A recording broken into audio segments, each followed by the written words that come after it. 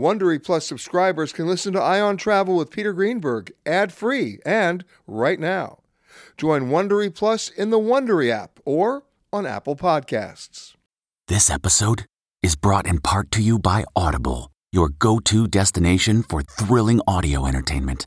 Whether you're looking for a hair-raising experience to enjoy while you're on the move or eager to dive into sinister and shocking tales, Audible has an exclusive collection of thrillers from best-selling authors that will keep you on the edge of your seat. Like James Patterson's first audio-only thriller, The Coldest Case. Experience stories like never before, where every chilling detail is brought to life by captivating sound design.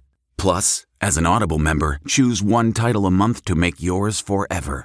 And now, new members can try Audible free for 30 days. Just visit audible.com/WonderyPod or text WonderyPod to 500-500. That's audible.com/WonderyPod or text WonderyPod to 500-500. This spring, if you'd rather spend time enjoying your lawn instead of trying to keep it alive, there's good news. TruGreen is the easiest and most affordable way to get a beautiful lawn. All you have to do is water and mow, and they'll do the rest. Weed control, fertilization, aeration, and even some things you might not even think of. They'll do all of it, while you can do literally anything else. With TruGreen, you can have your lawn looking as good as a putting green. That's not hyperbole. TruGreen is the official lawn care treatment provider of the PGA Tour. TruGreen offers a satisfaction guarantee, and they have a verified best price promise, which guarantees you the lowest price with no compromise on quality. You do you. Let TruGreen do your lawn care. Visit TruGreen.com to get the best lawn at the best price with the best people guaranteed.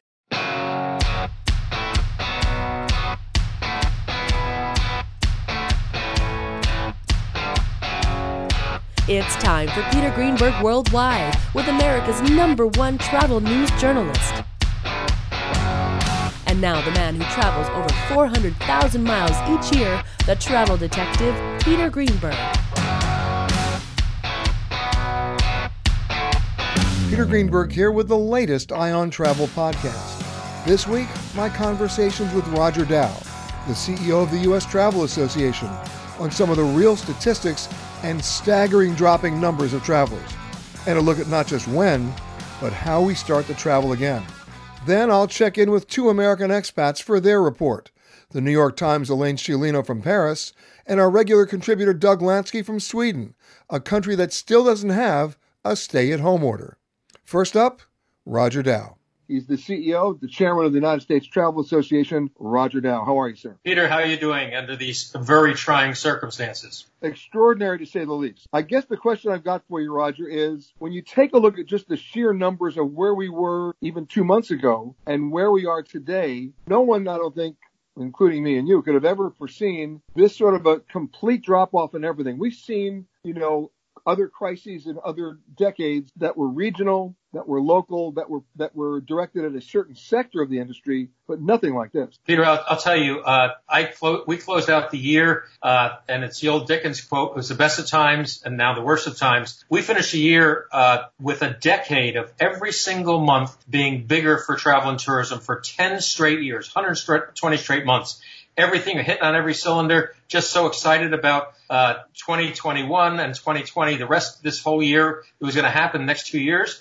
Inbound international was going to be monstrous, getting bigger and bigger, more Chinese visitors, and boom, the bottom fell out. And, it's one thing to look at where we were. It's another thing to speak today as to where we are. But the real key right now is where we're going to be. And I don't think there is any one answer or any one timetable that's even in the very least realistic. Well, I'll tell you, let me just talk about where we are and then a little bit where we're going. Where we are is the travel industry alone has almost 6 million unemployed compared to 14 million in the country, and that's going up on both sides. We represent 3% of the GDP. That's 42% of all the unemployed. The travel industry alone has lost like $500 billion.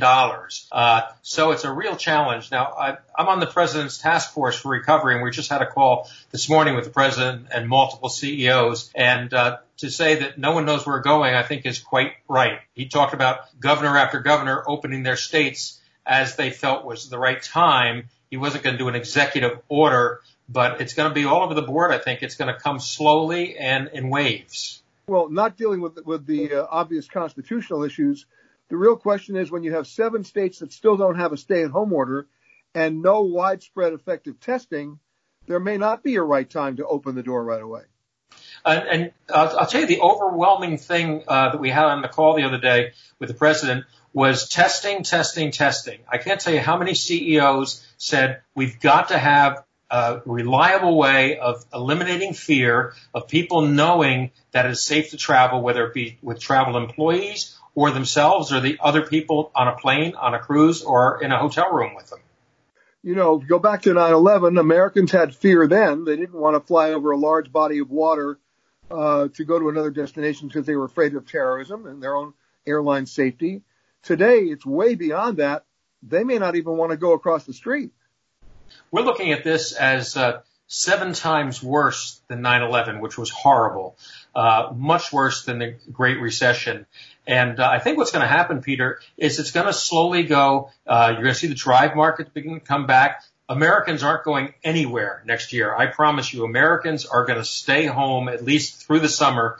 And that might be the only silver lining here, that Americans will go to California versus to Italy or Spain where they might have gone.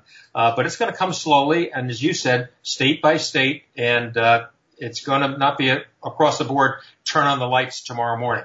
Well, let's go back to a time that both you and I remember where we couldn't travel just with our passport. We had to carry a yellow health card, which had on that card whether or not we had been, inoculated with malaria or anti-smallpox or yellow fever or typhoid. Today, we may have to come back to some sort of a medical ID as part of the protocol to have other countries allow us there or the United States to allow them here. It's interesting you bring that up. On the other day on the President's Task Force call, one of the CEOs brought back that very memory of when he was a young boy carrying his yellow card that showed to be inoculated. And we could be going there. The overwhelming discussion was on people with antibodies, people who haven't had it, a medical card, and you're walking that fine line of privacy and civil liberties and all that versus the health of the world. Sure. But, we're talking about defining us as the United States of America. Right now, we are the individual states of America. So I can foresee a situation in which we get the green light to travel in New York, and Ohio says, if you're from New York, you can't come here. I've actually seen that in some states. I'm talking to you right now from St. Petersburg, Florida, lovely place. But the bottom line is they were stopping cars for a little while that were coming from New York, coming into Florida. I mean, it's not so far-fetched. And so I agree with you, Roger. I think when travel does come back, it'll come back slowly with domestic travel, with drive-to destinations, maybe RV sales, especially. I think of RVs as self-contained mobile quarantine units. I mean, people can literally, it won't do a great thing for hotels because people will drive from city to city and only stop for gas or food and then stay in the RV. I think you're right on. I'm going to go out and buy myself some RV stock because you're seldom wrong here. Well, to avoid all conflict of interest, in the interest of full disclosure, I own no stocks in the travel industry, but for all the obvious reasons. But the bottom line is, when everybody's talking, because everybody's asking me the same question they're asking you, when do you think we're going to travel again? When do you think? And I think a much more important question that needs to be asked and then answered is how we're going to travel, not when.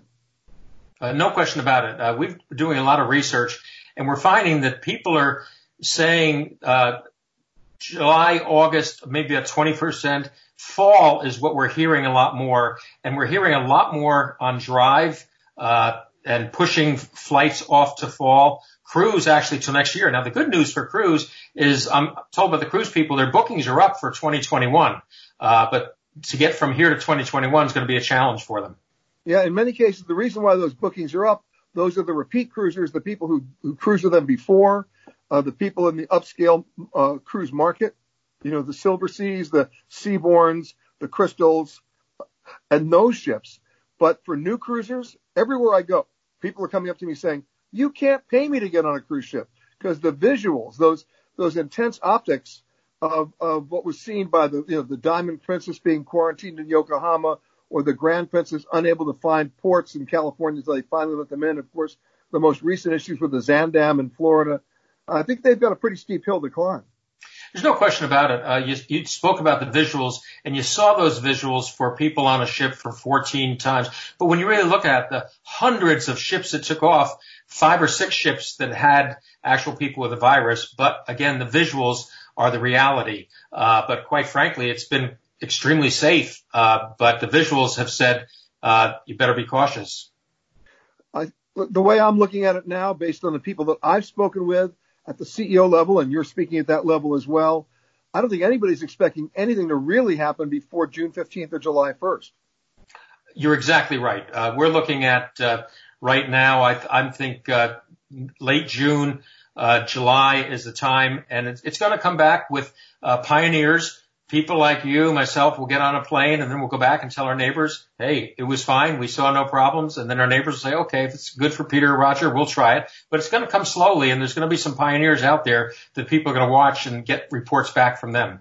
And it's not just the pioneering people, it's the pioneering providers. For example, right now through the end of May, Delta Airlines is saying that if you fly the airline, there's no chance you're going to get stuck in the center seat because they're not booking anybody in a center seat. And I'm waiting for the airline to come out with a different statement saying, moving forward, unless you're flying with a significant other or a family member, there'll be nobody sitting next to you, which means they're going to have to reconfigure their planes and reconfigure their business model so that you're going to end up paying between $50 and $80 more per ticket per passenger. But something tells me, Roger, if they do that, we'll pay it. I think you probably going to be right. That the challenge is the economics. I was talking to a friend of mine who's responsible for Broadway and Broadway Inbound, and I said, do you think they'll make you go to every other seat? And he said, if they make Broadway go to every other seat, they might as well go to no seats because Broadway can't stay open.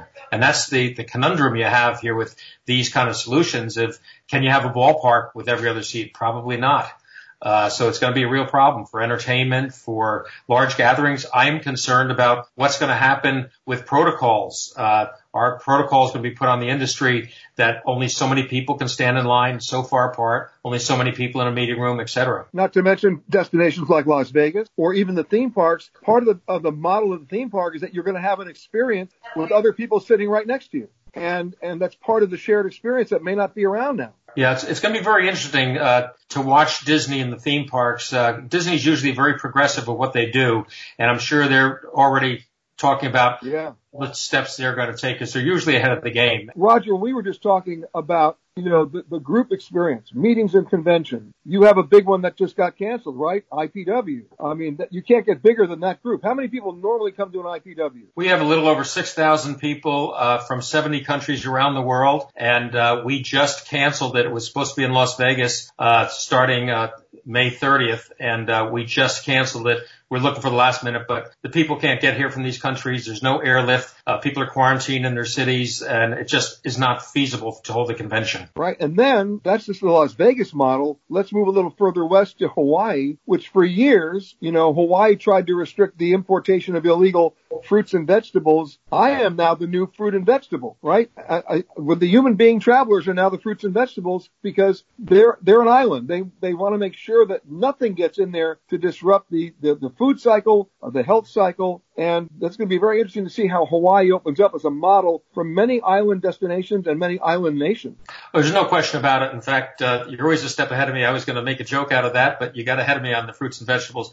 But it's going to be no question about it. We're going to see protocols we haven't seen before, and we're going to be right up against civil liberties, right up against who's tracking whom and what is the right thing to do for the health of the country and the world. It's going to be very interesting to see how this plays out. Also, Roger, there's the issue of corporate travel responsibility. I mean, every business has a travel policy of who they let travel, when they let them travel, when they think it's safe, custody of care. How is that going to be affected? That's one of the things that happened almost immediately is corporations put out travel policies of don't travel. And the reason they put them out is they were getting great pressure from their employees and from their HR departments saying, we can't put people on the road. What if someone gets sick? They could sue us.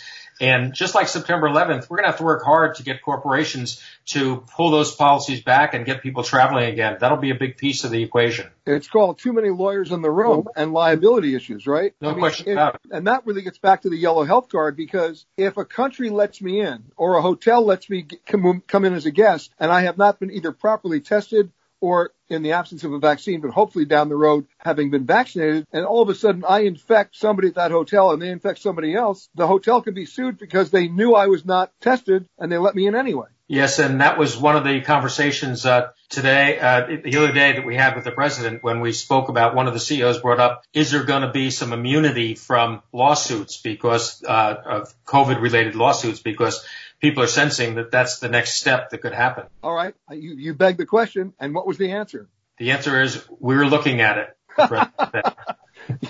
Yeah, they're looking at it, okay? Or as the president will always say, we'll see what happens. But things are moving too fast to wait and see, because you and I have been around long enough to know that these liability issues are not going to go away. No, they're not. And the main thing when we were talking with the president the other day is the need for facts, for clear communication. If people understand, they're following the facts pretty closely, but it's got to be very clear communication. And the president stressed how important optimism and to be favorable, but be smart at the same time. Yeah, you can be as optimistic as you want, but if somebody says they don't want you to come in because you live in New York and you have no way to verify that you've been properly tested or you're not, going to infect somebody, you're not even going to get on the plane. It is going to be a series of protocols like we've never understood before, and we're going to invent them as we go, I guarantee you. So here's the big bad question. Is 2020 shaping up to be an unwanted and forced gap year for everybody? No question about it. We think Oxford Economics, which does a lot of economic forecasting for us, predicts the industry itself will have lost 40% of their worth this year. So yes, it will be the year that will be one for the record books with an asterisk, and hope 2021 comes out of it and we get back to normal. Of course, there's a limit to how much I can reorganize my closet. I'm down to what T-shirt I wear, what pair of shorts these days. I know. All kidding aside, the human behavioral aspects of this are going to be different too. The way we eat at restaurants, how we eat at restaurants, how the spacing is at the tables, where we go out, where we don't go out, what's the future. I happen to think maybe the drive-in movie theater is going to have a comeback. You might be right. And I think we're going to see a cottage industry, just like when TSA started, of security. I think you'll see a cottage industry of design of restaurants. I mean, think of all the plastic shields that appeared out of nowhere for cashiers. I don't know where they came from, but every place I go to, the cashier has a plastic shield in front of them. I don't know who manufactured and who got them out so fast, but I think you're going to see restaurant designs change, layouts change, food menus get simpler, and kitchens are going to be like operating rooms. They have to. And my guess is the average tab of a meal will go up between 30 and 40%. I'm talking about the restaurants where you actually sit down and eat, because they're going to have to space the tables out. And by spacing the tables out, they cut down the number of people they can serve in a given evening. The average restaurant can't go on forever that way, Peter. We've got to get to a point that we can come back to whatever normal is. Because you can't run your restaurant on 50% unless you hike the prices significantly, then the customers don't come. Exactly. So where are you going to travel when this is all over? I'm going to travel everywhere I can. I'm going to be the example. I want people to know it's good to travel, and I'd like to go to New York City first. Yep. Well, we'd be happy to have you here. I can tell you this, Roger. I walked down Fifth Avenue yesterday. I walked for 20 blocks down and 20 blocks back. I counted a total number of 18 people and 12 cars. It's that way everywhere. Everywhere it's going on, and it's tough. It's very tough.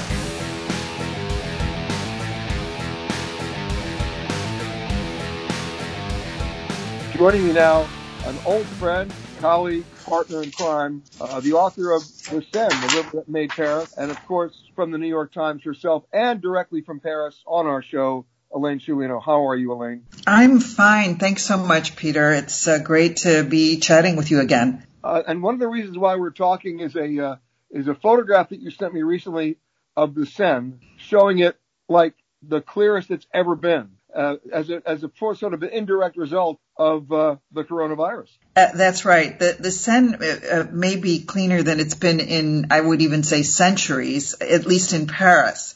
The Seine, obviously, at its source, deep in Burgundy, is so clean that you can drink from it, as I did, and you can swim in it, as I did.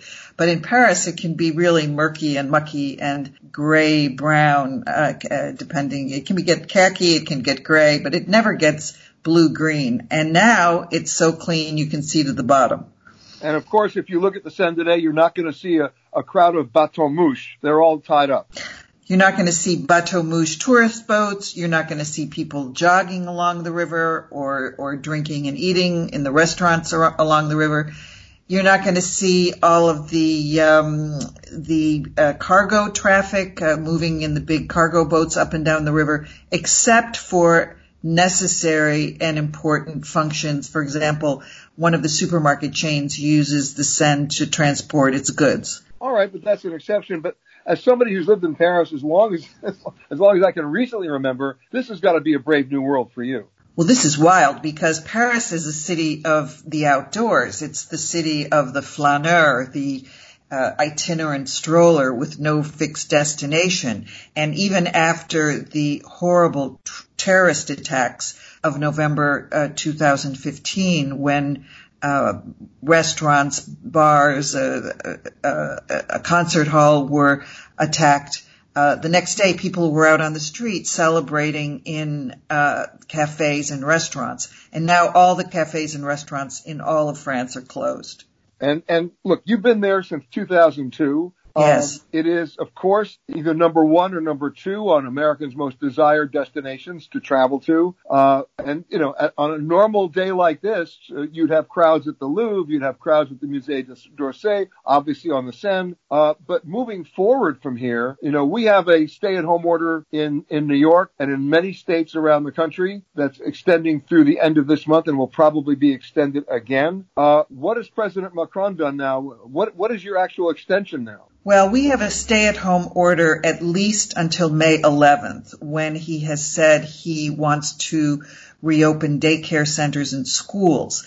But even then, the entire population of France will not be allowed to go out. For example, it's predicted that people who are quote-unquote aged, that is over 65 or 70, depending on what the government decides, will not be able to go out, maybe not until the fall. You can't go out easily in France. I mean, first of all, France is the fourth largest number of cases in the world after the United States, Spain, and Italy. So the rules are really, really strict. And for me to go out on the street, for example, I have to take this one-page attestation de placement dérogatoire, which means certificate of exceptional movement. And I have to sign. I want one of those. You want one of those? Well, I'll send one to you. You know, I have one right in front of me. I have to sign it. I have to date it. I have to put the time on it. I have to put where I was born and the date of my birth. It can only be used for 1 hour, and I can only walk within a kilometer of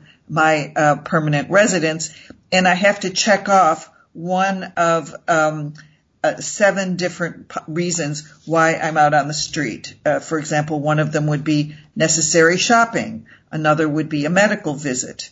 Another would be essential work. And one of my neighbors checked 2 of them, and she got stopped by the police and fined by the police for not filling out her form correctly. Wow, this goes back to my old World War II movie days of "Let me see your paper." That's exactly right. No, it's really true. We have to go out in France anyway with your identity paper. You can't just go out on the street without some kind of proof of who you are. But now you have to have this statement with you, and you have to print it out every time you go out. So every day you have to print out a new one, or now they're allowing you to use one on your phone. So I guess the real question, and it's the unanswered question, is not a question of when are we going to go back, because nobody knows that answer, and I don't think there's going to be one answer. There'll be many answers from many regions, states, and countries. But the question that is the one that's really confounding me, of course, is how we're going to go back. That's the crucial question, and already the French are trying to figure this out. I mean, as you mentioned, museums in France right now are closed. The people can't live without museums. All of the concert halls are closed. You can't go to a cafe. Going to a cafe is part of everyday life. But when you say how's it going to happen, you do have tiny little oases of pleasure. And one is right at my corner, the street that's called the Rue des Martyrs, which I wrote about in an earlier book called The Only Street in Paris, and it's celebrating life because part of the street is zoned artisanal and artisanal for food stores. So on a 2-block stretch, I have 2 butchers, a fish market, 2 cheese stores, an Italian épicerie, 5 greengrocers, 2 of them organic, 3 bakeries, a liquor store, a supermarket, a frozen food supermarket, and an organic food market. And they're all open. And my husband went out this morning and got a whole dorade for a whole fish for dinner. And at Easter we had a beautiful gigot d'agneau from the butcher. And you can't go jogging from 10 o'clock till 7 in the evening. You can't go biking. You're supposed to walk alone, except if you go with someone you live with. But I can go out on the Rue des Martyrs, and I can socially distance, but I can buy things from all my merchant friends and feel like there's something in life that goes on. So the best part of the rule about staying at home in Paris is you're still going to eat really well. You're still going to eat really well if you don't have to go to a restaurant. Yes, if you know how to cook. Exactly. But I'm talking about the protocols of when we come back of social distancing at a cafe when they reopen, or social distancing at the Louvre, or social distancing, walking down the Champs-Élysées, which is usually pretty tense. Well, and France may be slower to go back to normal than a lot of other countries because France is desperately trying not to become Spain or Italy. You've had 148,000 cases and more than 17,000 deaths. Non-European Union travel is banned. So France, which is a country of rules and is also a rather conservative country, may be the last to allow Americans to fly back in on Air France, for example. Yes, I'm sure that they're going to do a lot to try to protect their borders and get guarantees from any incoming traveler, American or otherwise, that we've either tested negative for the virus or we've done the antibody test, which basically, suggests we're immune, or maybe next year that we've actually been vaccinated. You're absolutely right. And your listeners would probably be interested in knowing that France it's not a police state, but it can be a pretty efficient state that uses its police forces. And just the fact that it deployed 160,000 police to check people's attestation de placement dérogatoire indicates that it can stop people from moving around. I dare. Can you pronounce that one more time for me? Attestation, so attestation, de déplacement, of displacement, derogatory. So literally an attestation of derogatory displacement. You know what? That reminds me of my high school years, but that's another story. But the most important thing for people who are thinking of going back to one of their favorite destinations, otherwise known as Paris or France in general, is that you may not be going there this summer. This may extend through November. I think one has to assume that this ban could continue through the summer. There are already calls, certainly in the EU, and they've been echoed by French officials, do not make plans for the summer coming to Europe.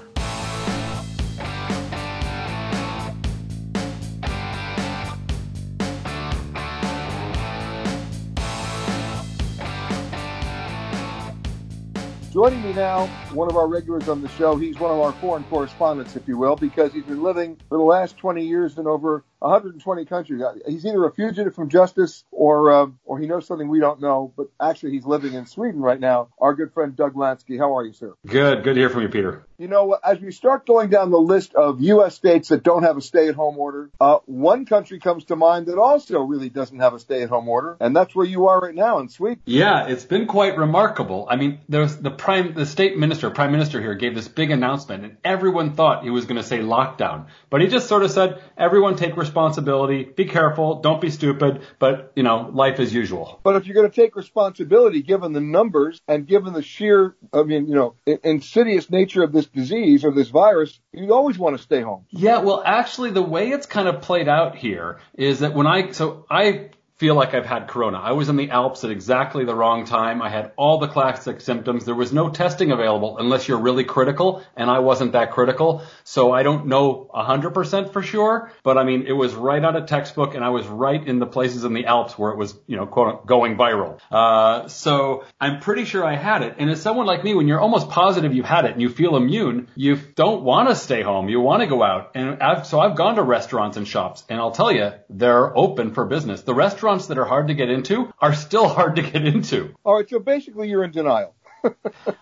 You know what? A good friend of mine is a public health official, and he says Sweden has been a success story. I'm not saying this works everywhere because the ICUs haven't been, they've been strained, but they haven't been bursting at the seams. And the thing with this death count that we're all kind of tuning into and getting a bit crazy with is that it doesn't account for like the bigger picture, which is when people come out of lockdown, more people will get exposed to this until there's a herd immunity. So there will be a continuance of people getting sick from it and deaths from it. So even though there's some countries that appear to be winning, as it were, whether it's Denmark, Iceland, South Korea, Taiwan, or whatever, that really when they come out of lockdown, there's still people who are going to get this thing. And as long as the healthcare system can handle it, then that seems to be the way we're all headed towards this herd immunity. So the final score is yet to be seen. Well, let me give you the updated score here from New York, which is not pretty. On average, one New Yorker is dying every 2 minutes. We're losing over 700 people a day. I mean, even though the hospitalization numbers are going down, the death count is not going down, and it's doubtful we're going to emerge from this along the Trump schedule of May 1st. I doubt very seriously if New Yorkers are going to get any sort of a green light before June 15th. Right. Well, I hear you. And I think I'm not saying that the Sweden model would work in New York necessarily or in any state or in some countries. But the health officials I've been speaking to are clear in saying they think the Swedish model is working well in Sweden. And the other thing is that this death toll figure doesn't include other aspects of the equation, like people getting depressed, alcoholism. We know that just today they announced alcohol sales in Sweden were up by 10% since the corona thing took over the same period last year. But that deaths, this is the interesting thing, deaths in March compared to the last 4 years in Sweden are plus minus zero. So even though we've had 900 deaths so far in Sweden, in a country that has 10 million people, it's no more nor less than the average for March. And that he said we're going to be looking at mental health issues that we have to factor into the equation. Also, fewer people have money to give to charities. So maybe in Africa or other parts of the world, there'll be people dying because they're getting less money for those programs. That there's going to be this long tail effect that are going to be things we're going to eventually have to put into the equation that we just don't have the data on yet. Exactly. So for the moment, you're the exception to the rule. But at the same time, the international aspects of this affect Sweden. Of course, your airline is grounded. SAS is not going anywhere for a while. They were one of the first to ground their entire fleet. Yeah. I looked at the airport the other day. There are flights. There's like 10 flights a day coming out of Arlanda Airport. There's one going to Helsinki. There's one going to Oslo. There's one going to Copenhagen. And then there's like 8 that are just domestic. And that's the whole activity for the airport here. Right. And of course, looking at Europe in general, Germany seems to have handled it pretty well. Their numbers are not going through the roof. Chancellor Angela Merkel is announcing that they're going to start to ease some restrictions on businesses. But by and large, London is spiking. The rest of the United Kingdom is spiking. France has got huge problems. We already know about Italy and Spain. So let's take a little crystal ball attempt here and try to figure out where we're going to go from here, because, this is a brave new world of protocol and a brave new world of liability and a brave new world of countries trying to restrict their borders. And my guess is, and I've said this earlier in the show, I guess I'm going to say it again, is that beware of reciprocity. All you need is one country saying, we're not letting anybody come into our country unless they can guarantee us that they've either been tested negative for the coronavirus or they've had a vaccine, which of course doesn't exist yet. And the minute you have one country doing that, every other country is going to do the same. I'm in support of these kind of, antibody tests that if you can show you've got immunity to this, why wouldn't they let you in? It'd be crazy not to. So I used to carry, probably as you did, those yellow cards around with you that showed you had the yellow fever vaccine and other vaccines and so forth.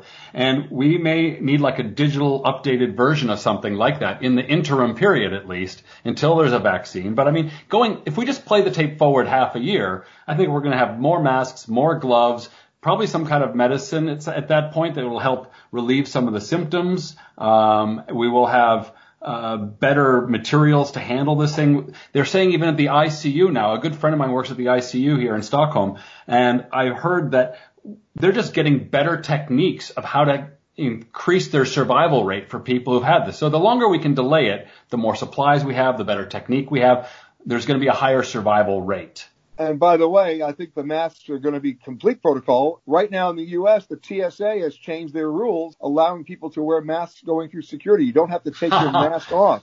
I had to go to the bank. I had to go to the bank the other day, and of course in New York we wear masks when we go outside. And so when I walked into the bank, it suddenly dawned on me I'm wearing a mask inside a bank. Yeah, oh my exactly. God. Exactly.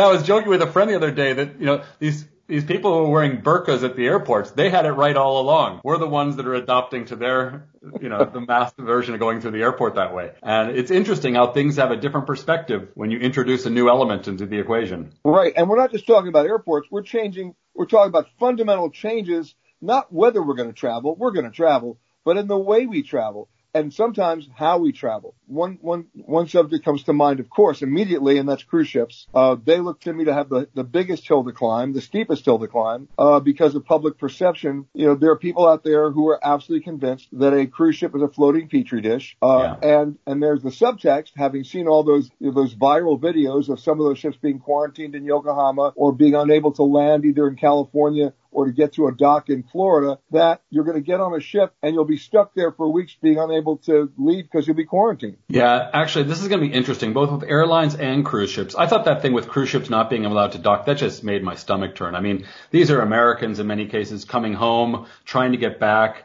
And it's like we've been bringing back soldiers from war zones for decades. We should be able to, set up a tent, triage them, and get them to the appropriate protected hospitals as they needed. That was painful to watch. And I think the same thing is going to keep people from being scared about traveling. Even these brave seniors who are like, I don't want to spend my last years locked up. Some friend of theirs is going to say to them, well, do you want to, get this disease or get some kind of virus and then be stuck quarantined in a country where you don't speak the language, all alone, and die in a hospital bed after 2 months in ICU? No, they're like, even though I'm not scared of dying, they might be scared of that. So what we need to do is develop policies for cruise ships, airplanes, to repatriate our citizens, to get them home, even if they've got this illness. And that means working with companies like Boeing and Airbus and the big airlines to make sure they have either entire planes or some way to section off a plane if they can control the airflow so that there's safe ways to get people home who have this illness. You just brought up a very interesting point. Let's go back to the failure of Thomas Cook in England. When Thomas Cook went under and their airline went under with them, they stranded 150,000 British citizens in locations all over the world.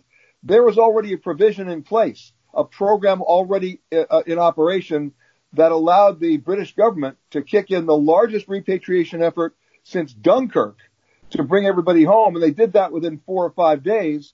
We still, to this day, have Americans who are not getting home because the State Department hasn't been able to bring them back. And I can't believe that in the year 2020, we don't have that kind of provision in place for our citizens. Yeah, I couldn't agree with you more. And I think it's got to be a combination of teaming up with the airplane manufacturers, creating the kind of planes or the kind of systems to retrofit them or whatever to make them safe, airlines being on board with this, having some kind of a makeshift hospital at the airport that you can put them up a tent in an airline hangar and triage these people as they come off, and then State Department, green lights to let them land. Doug, we talked about how things are going to change, how we need to get some repatriation flight protocols set up so that if anything like this happens again, we're prepared. I'm thinking about some fundamental changes in what we used to expect that may not be around anymore, like buffet, either in hotels or restaurants or on cruise ships. I think that's probably going to be a thing of the past. I think that you're going to have some biometric system put in at hotel front desk so that before you check in, they have to take your temperature and figure out if you're okay because of the liability issues. I think that we're going to come up with new biometric systems before you even get on the plane because everybody wants to make make sure that it's not happening on their watch. Yeah, there are some things that are changing. We're already seeing these plexiglass shields when you go to the supermarket and other places. They're turning the supermarket into, the checkout process into like a buffet. It's interesting the kind of things they're putting up. But here's one interesting point. A German professor did a calculation after 9/11, and he found that 1,500 additional Americans died on road accidents because there were so many people initially afraid of flying that they drove more, so we had more traffic fatalities, so an additional 1,500 people died. So the reaction wasn't entirely intelligent, even though it reacted to the fear that we had. So we may have an immediate fear of these buffets, but then something else may happen where one of the cooks might sneeze into the food he's preparing when it's not a buffet and get everybody sick. And they're going to go, okay, it's not the buffet. It's actually worse to have one sick person in the kitchen. Then we're going to have more checks there, and we might just divert things. So I'm just thinking we may see this take a few twists and turns before we land on the never again buffet idea. Well, the buffet notwithstanding, the other point that you made about the German research is going to happen again. When the green light happens, and I want to caution everybody, there won't be one green light. There'll be probably 100 of them staggered by different regions, states, cities, and towns. And Americans now are allowed to travel again. The very first thing we're going to do is a road trip. Is exactly what happened after 9/11. We're going to go on road trips of under 400 miles. I predict national parks will be overloaded. I predict that RV sales will go through the roof. And Absolutely. RV rentals, because people are going to want their own self-contained mobile quarantine vehicles for their family. I don't think that's going to be a big surprise to anybody when we start with domestic travel in the 48 continental United States. Totally agree. The thing is going to be, does business travel come back? Do meetings and conventions come back? Do large sports events? And will we have an NFL season this year with spectators in the stands? I don't think we will. I don't know. It's interesting to see coming from the Swedish perspective where it's basically been, here it feels kind of like Memorial Weekend if you didn't leave town, where everything is about 30-40% fewer people everywhere. It's easier to find a parking spot, easier to get a restaurant reservation, but generally pretty similar. People feel pretty brave and emboldened here. When I go out to the supermarket, when I go around town, I see maybe 1 out of 100 people wearing masks. They're just not afraid of it here. And that, overcoming the fear of things and maybe even seeing a place like Sweden, quote unquote, succeed with this model may serve as some kind of a model going forward for other places that have enough ICU capacity to do it. Because again, this is all about ICU capacity. If we had 20,000 ICU slots, we wouldn't be doing this lockdown thing. It's all about overloading. We're not trying to avoid getting it because we're all going to get it as we come outside at some point or be exposed to it in some way. It's just about not overloading the healthcare system. So as they add more beds, more makeshift hospitals, they may open stuff up more and they do a calculation of how many beds they need. I think that's going to be a huge part of the equation in terms of getting ready for sporting events and bigger social things. And, of course, the economic problem of figuring out foreign exchange and GDP when so many countries are so totally dependent on travel and tourism for that. Yeah. It's this double-edged sword. Hawaii, as a series of islands, has always protected their borders from, imported fruits and vegetables. They're worried about, invasive species. Well, the new invasive species is me. Yeah. And yet Hawaii can't economically sustain themselves or itself without travel and tourism. They're going to have to come up with all new protocols just for that state. Exactly. Well, I think we're talking about some winners and losers in this situation. You listed one as RV sales. I can totally agree with you there. But there's going to be, I think, the other short-term winners, as you were also hinting at or saying pretty directly, is going to be domestic tourism. Now, there's some countries like the U.S., like Germany, that have strong domestic tourism. But Iceland, Aruba, Hawaii don't. And so they're really dependent, more so than other places, in having that international tourism. And so, what I might see happening, honestly, is a place like Hawaii or the Caribbean Hotel Association sponsoring these antibody tests in their key markets and then saying, getting those people tested and then saying, hey, if you've been tested and you've got immunity, up to a certain expiration date, you're welcome to come and we'll welcome you in with open arms and give you some, here's a coupon on top of it. So we might see something like that happening. I love it. I'll show up in Aruba with an expiration stamp on my forehead and a coupon. Well, I think what they'll do is they'll give you some kind of an ID code and they'll link it to your name. And then when you get to the airport to check in, they'll tell everyone you have to, look at your code and they'll see that you've got the official test. And something digital that's authentic and easy to get. It may happen. I wouldn't be surprised if something like that goes down. I wouldn't be surprised either, because this is a situation you have to throw out the law of supply and demand. The travel industry cannot discount their way back out of this. They're going to have to come up with innovative protocols and ideas like the one you just mentioned to give people their security blanket, to make them feel trusted and to trust as well, so that they will get on a plane, they will fly over a large body of water to go to someplace they've always wanted to go in the first place. Doug Lansky, thank you. Thank you so much for joining us. In my book, you have no expiration date, so thank you again. It's always a pleasure. But I'll give you a coupon. You've been listening to Peter Greenberg Worldwide. Catch us each week as we broadcast from a new location somewhere around the world. If you like Eye on Travel with Peter Greenberg, you can listen early and ad-free right now by joining Wondery Plus in the Wondery app or on Apple Podcasts. Prime members can listen ad-free on Amazon Music. Before you go, tell us about yourself by filling out a short survey at Wondery.com/survey. Support for this podcast and the following message come from Corient. Corient provides wealth management services centered around you. They focus on exceeding your expectations and simplifying your life. Corient has been helping high achievers just like you enjoy their lives more fully, preserve their wealth, and provide for the people, causes, and communities they care about. As one of the largest integrated fee-only registered investment advisors in the U.S., Corient has deeply experienced teams in 23 strategic locations. Corient has extensive knowledge spanning the full spectrum of planning, investing, lending, and money management disciplines. Leverage Corient's exclusive network of experts to craft custom solutions designed to help you reach your financial goals, no matter how complex they may be. Real wealth requires real solutions. For more information, connect with a wealth advisor today at Corient.com. That's Corient.com. Corient.com.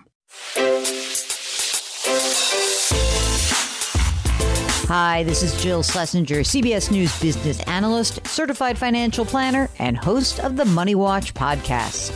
This is the show where your money is not scary and it's not boring. It is a show that's all about you.